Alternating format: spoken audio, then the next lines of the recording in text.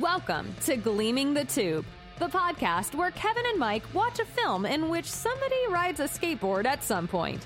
Finally, a podcast where people talk about movies. Hello, Michael. Hello, Kevin. Is it me you're looking for? It is, Kevin. It is you. 2024's The Greatest Night in Pop is a documentary about the making of the iconic 80s charity single, We Are the World, as told by the people who put it together. If by the people who put it together, you mean Lionel Richie. There comes a time, Michael, when you heed a certain call to watch this movie. So that's just what we did. We did it. We just went for it. And a kid rides by on a skateboard. Yeah. Good eye, Kevin. This movie came out this week. So we're unusually timely. And I was watching it just because I thought it would be interesting. I've always been interested in the We Are the World single. I don't think it's a particularly good song, but I think the whole making behind it is super interesting. It's pretty fascinating. And to get it out of the way, there's an establishing shot early in the film of an LA street in a silhouette of a kid on a fucking skateboard. So I was like, it counts. That is more skateboarding than some of the other movies that we've covered. So it counts by me. But it leads me to the thing that I always get obsessed over with stuff like that is like, who was that kid? And where is he now? And what's going on with that guy? Was that shot in the 80s or was that shot now to make it look like the 80s? No, I think that was definitely the 80s. I think it certainly had a look about it. The board was era appropriate. Yeah, just some kid chilling in what is that, Hollywood, just skating down the street. It's crazy. Our friend Kevin Eldridge from the Flopcast posited that the individual on the skateboard could be Waylon Jennings, hightailing it away from the recording. It's entirely possible.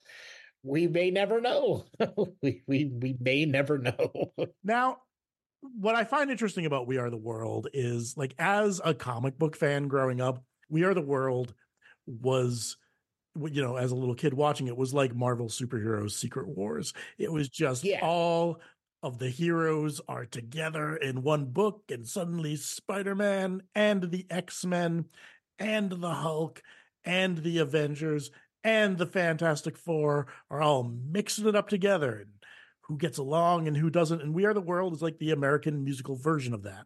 I know it was predated a year before by the Christmas charity single, Do They Know It's Christmas, written by Bob Geldof, and that's UK pop stars. That's your Stings and your Paul's McCartney, and of course Bono, who has the most unforgettable moment in that song when he beautiful shouts, "Tonight, thank God it's them instead of you." That just does not sit right, man. I understand the spirit in which it's sung, but what? Do They Know It's Christmas has aged very poorly. There won't be snow in Africa this Christmas. Africa's an enormous continent with mountains that are absolutely covered with snow sometimes. It's the best of intentions and sort of muddled execution. Whereas We Are the World, I feel, is roughly the same amount of whatever as it was in the 80s. I don't think it's a particularly great song, but as Bruce Springsteen points out near the end of the documentary, it doesn't need to be. Yeah, it just needs to be a big song with a lot of voices. He was as a tool to raise awareness, it was unbelievably successful. And so, looking at it through that lens, I can't fault We Are the World. It's a super interesting video. And what I like about this documentary is that the documentary functions as a procedural, where it gets into what is interesting is, how did we make this happen? How did we get all of these enormous stars who are overscheduled to come together for one night in person to record this dumb song? It really is amazing. It's it all unfolds within a couple of weeks. They write it 9 days before and Lionel Richie was hosting the American Music Awards, performed twice and won 6 American Music Awards, and then just went down the street to the studio. It's crazy. And it really is a fucking murderer's row of everybody. It's amazing. And I found it interesting, like getting it together, how they had to get everyone, who could they get? Obviously the big omissions are Prince and Madonna, and you can tell they Yeah. really wanted Prince. Oh yeah, they did Sheila E. a little dirty there, telling her she was going to sing a chorus, but then all of a sudden it was like, you think Prince is going to show In up? hopes of Prince showing up, and Prince, kind of being difficult. Yeah. As he's wont to do, and saying like, well, what if I played a guitar solo in a room separate from everyone else? Yeah, that's not what this is about, Prince. Then if you could have had Jacko and Prince singing side by side in 1984, that would have been a moment. That would have been the death blow. There would be no more hunger in the world. The other one I found interesting was Madonna, who they talk about being discussed, because I guess this was the time of Material Girl, like a virgin, so she was a big deal, but she wasn't at that point. I don't think it was a given that she was going to be one of like the iconic 80s pop stars, which she absolutely is. Right. And how they're like, well, we wanted Madonna or Cyndi Lauper, and some of us lobbied for Madonna and some of us lobbied for Cyndi Lauper. And I'm like, you couldn't have both? Fucking Dan Aykroyd was there.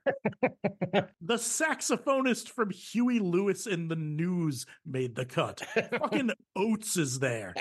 You can't make room for Madonna and Cyndi Lauper. And Cyndi Lauper, right? Exactly. I love they're trying to get this whole thing together. They're at the American Music Awards. Can you imagine Cyndi Lauper's boyfriend is like, I don't know, man.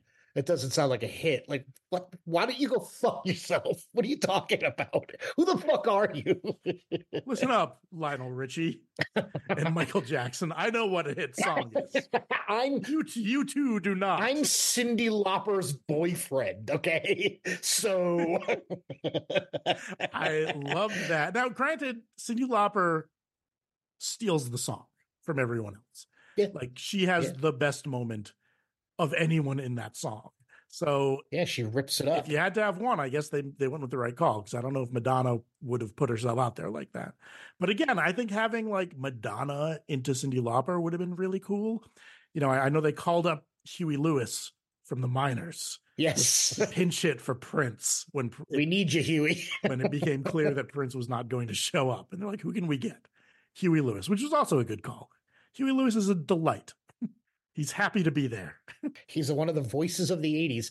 Can we just talk about how that killer line that Paul Simon said, where who did he turn to? And he said, "Holy shit! If somebody dropped a bomb on this building, John Denver would be back on top." That is a killer funny line. That's fucking that to me, that was the greatest moment of the whole thing. I was like, oh man, he got one right through the fucking right across home plate on that one. You know what I bet happened? I bet Paul Simon thought of that line, just kind of wandered around the room and said it to everyone.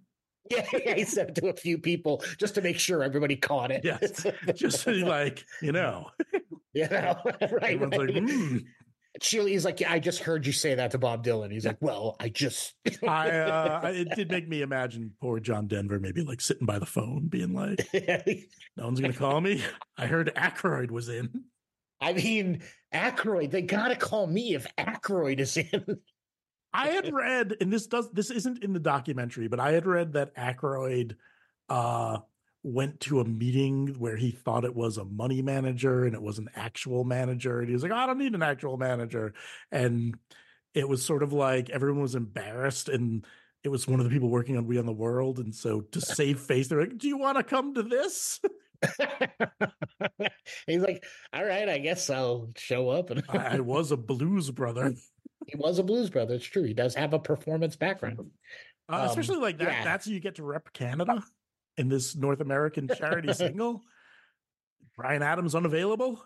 Bryan Adams not in the building. Dan Aykroyd in the house. Dude from the Tragically Hip can't make it.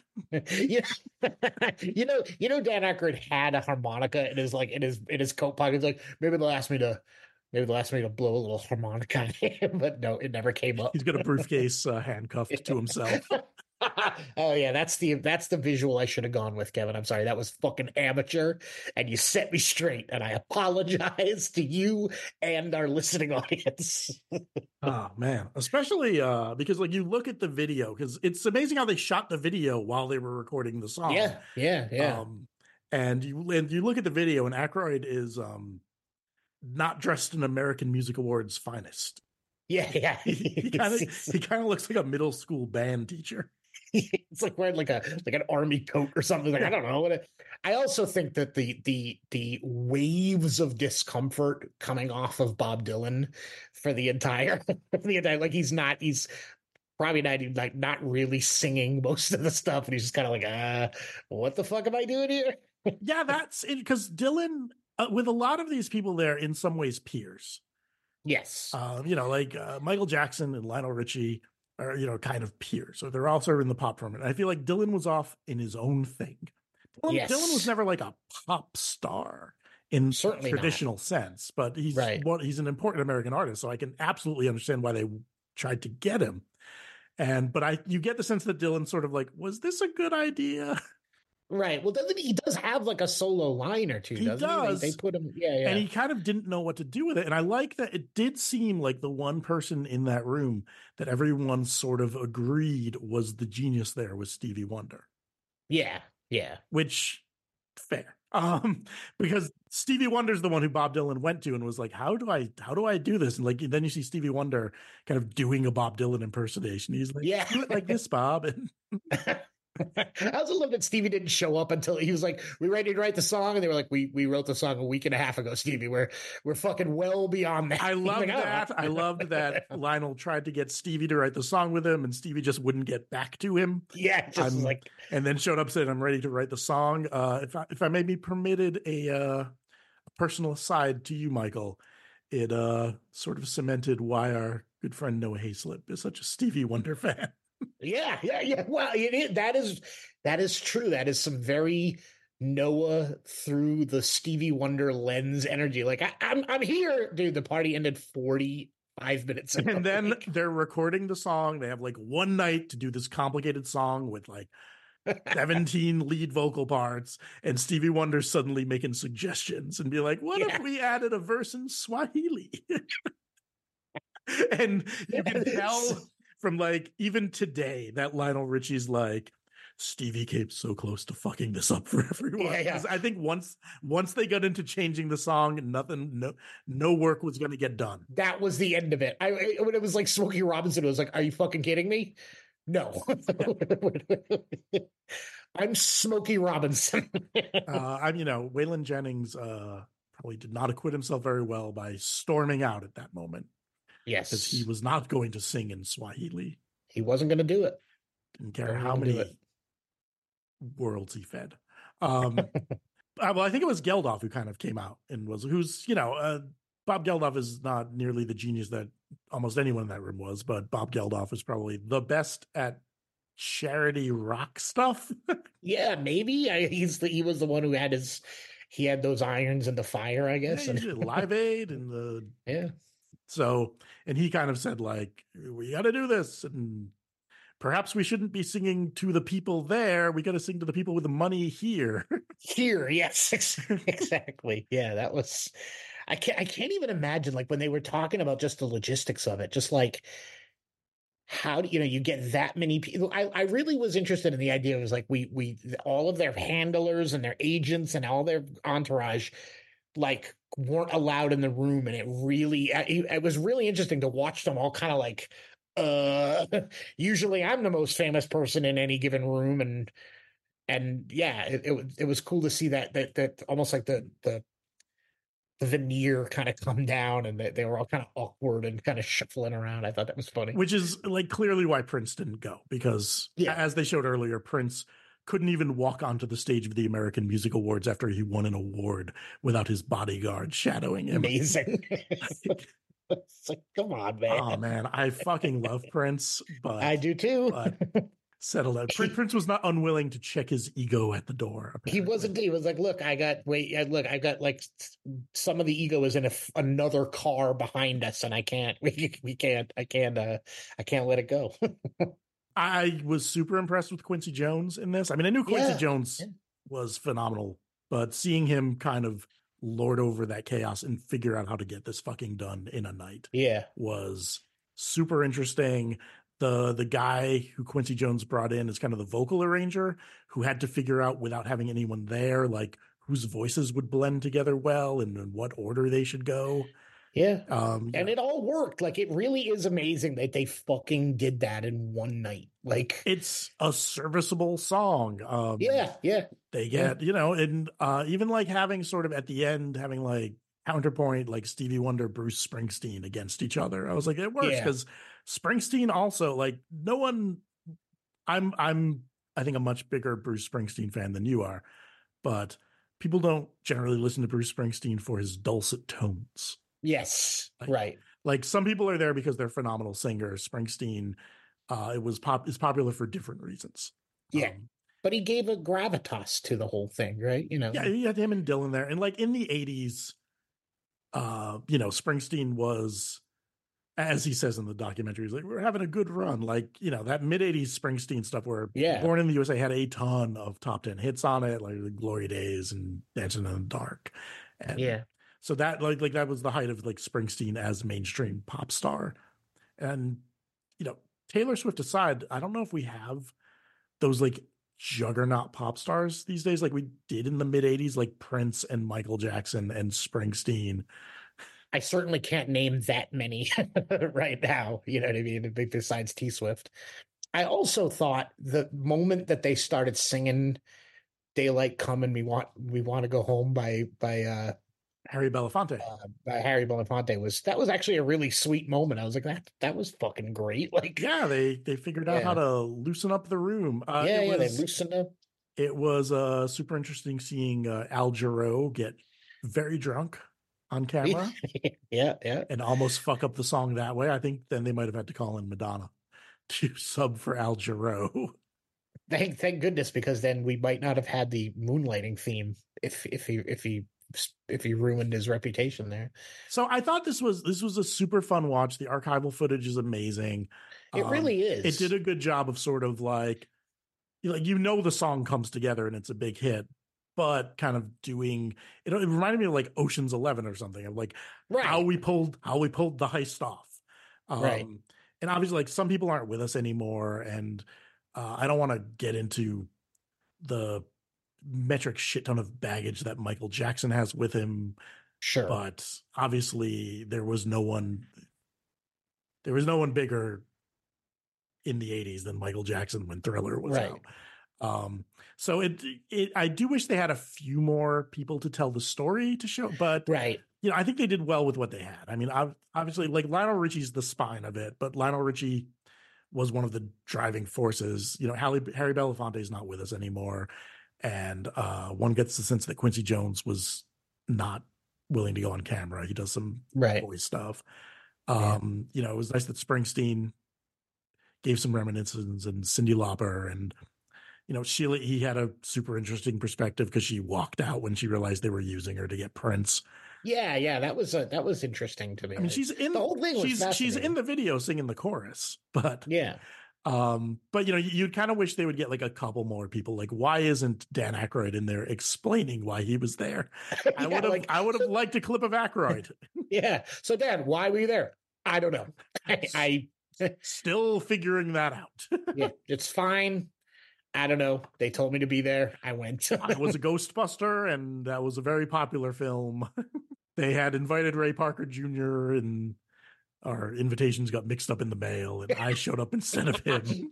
That's actually that's fantastic. I don't know. It said Ray. I played Ray in the movie, but Ray Parker Jr. was a singer. It was all a big kerfuffle. And by that point, the train had left the station, and they're like, "You're in, Aykroyd." Yeah. I'm here. The door closed behind me. What am I going to do? I remember, it made me remember that in a elementary school talent show. And this is one of those weird bummers where my memory as an older gentleman is starting to fail me a little bit. But I remember that the big closing act in the talent show was the entire 6th grade class did a lip sync to the song "We Are the World." And I remember, and it bums me out because I wish I could remember the kid's name, but the kid who did Bob Dylan, leaning in and doing the Dylan part, and every single kid in the audience being like, who's that guy supposed to be? Like, nobody knew who Bob Dylan was. And you're like, well, who is that guy? But he sold it. Yeah. And if I could remember his name, it would be a much more interesting memory than me wishing I could remember his name. But whoever you were, you sold me as Dylan. You had me. Elementary school kids in the 80s generally not enormously up on the Bob Dylan. It's true. And it's true. In the 80s, as also someone who's a Bob Dylan fan, not Dylan. Dylan was not on a high point. Yeah. Dylan was that was the Endless Tour. I'm like a Christian era. That was his born again phase. Yeah. So, like, it's not his best work. I mean, that's not even Lay Lady Lay era Dylan. That's like that's a dark period. It's not like, I like Rolling Thunder review Dylan. Blood on the Tracks is really a really good album. It sure is. But his mid 80s Christian stuff is sort of, I would say that's like the least good Bob Dylan stuff. And it's not that there's nothing in there to recommend it, but if someone were to come to me and say, I think I'm going to buy a Bob Dylan album for my burgeoning vinyl collection, what should I get? I'm not. I've got 2 words: Planet Waves. Yeah. No, I don't know, man. That's actually from much earlier, but that's from much earlier. Yeah, I was going to say, like, stay away from like Oh Mercy. I would not recommend one of his mid 80s Christian albums. Maybe The Fault's on Me. I would say get the We Are the World's album. That's the best. You'll get that song, and you'll get the live version of Trapped by Bruce Springsteen and the E Street Band, which was all over the radio then. That's true. But yeah, did you know, Michael, that if you go see Lionel Richie in concert to this day, he encores with We Are the World? He does. Just him. Huh. I did not know that. Which, it's just, on the one hand, like, he co-wrote the song, so fair, but on the other hand, it's like, it's a little weird. Yeah, that's a little. It's like, what are the encore numbers? Like Brick House and then We Are the World? Like, how does that work? I don't know. Maybe it's just We Are the World. Like, maybe he closes with All Night Long and then comes back out. That would be the one, right? You've got the musical mind, Kevin. And then, that weird keyboard thing comes, and maybe there's the audience are the We Are the World chorus. Oh, We Are the World. Yeah. All right. Now, you know what? Again, even in a hypothetical sense, Kevin, you've sold me on We Are the World as because the audience is now they're the stars. And I would eat that shit right up. I think we should go see Lionel Richie is what I'm saying. I agree. I don't know why Lindsey Buckingham was there, but not Stevie Nicks. Because while I think Lindsey Buckingham, like, was maybe the genius of Fleetwood Mac, Stevie Nicks was the star. Sure. And had that voice, that smoky voice, Kevin. Oh, she could have twirled around. Like, I would have had her there instead of fucking Kim Carnes. I kept thinking about Kim Carnes and being like, oh, Kim, like that was your moment. That was like you were never in another room like that for the rest of your career. That was it. She somehow managed to hit Plinko at the exact right time. Exactly right. Like 3 weeks earlier on 3 weeks on either side, Kim Carnes not in that room. They're getting Stevie Nicks in. And all her shawls and fringed leather jackets. So many shawls. And then check your fringed leather jackets at the door. Anywho, I was super fascinated by this documentary and recommend it. It's on Netflix. Yeah. It's like the Titanic. You know how it ends. No more world hunger. Thank you for listening. Our website is gleamingthetube.net. We're on Facebook at Gleaming the Tube, and our email is gleamingpod@gmail.com. Production assistance by Liam Gray. Music by Kissing Contest. Skateboarding is not a crime.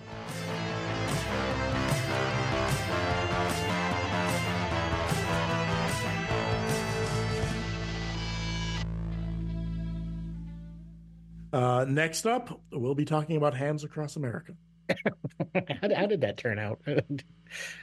Not as good. Yeah, not as good. Jacko was pissed. He wanted it. Well, he wanted them to use "We Are the World." Oh, I didn't know. Oh, that's right. They Yeah. wrote a new "Hands Across America" song, which did not have all of the fucking jabronis that "We Are the World" did. So It certainly didn't.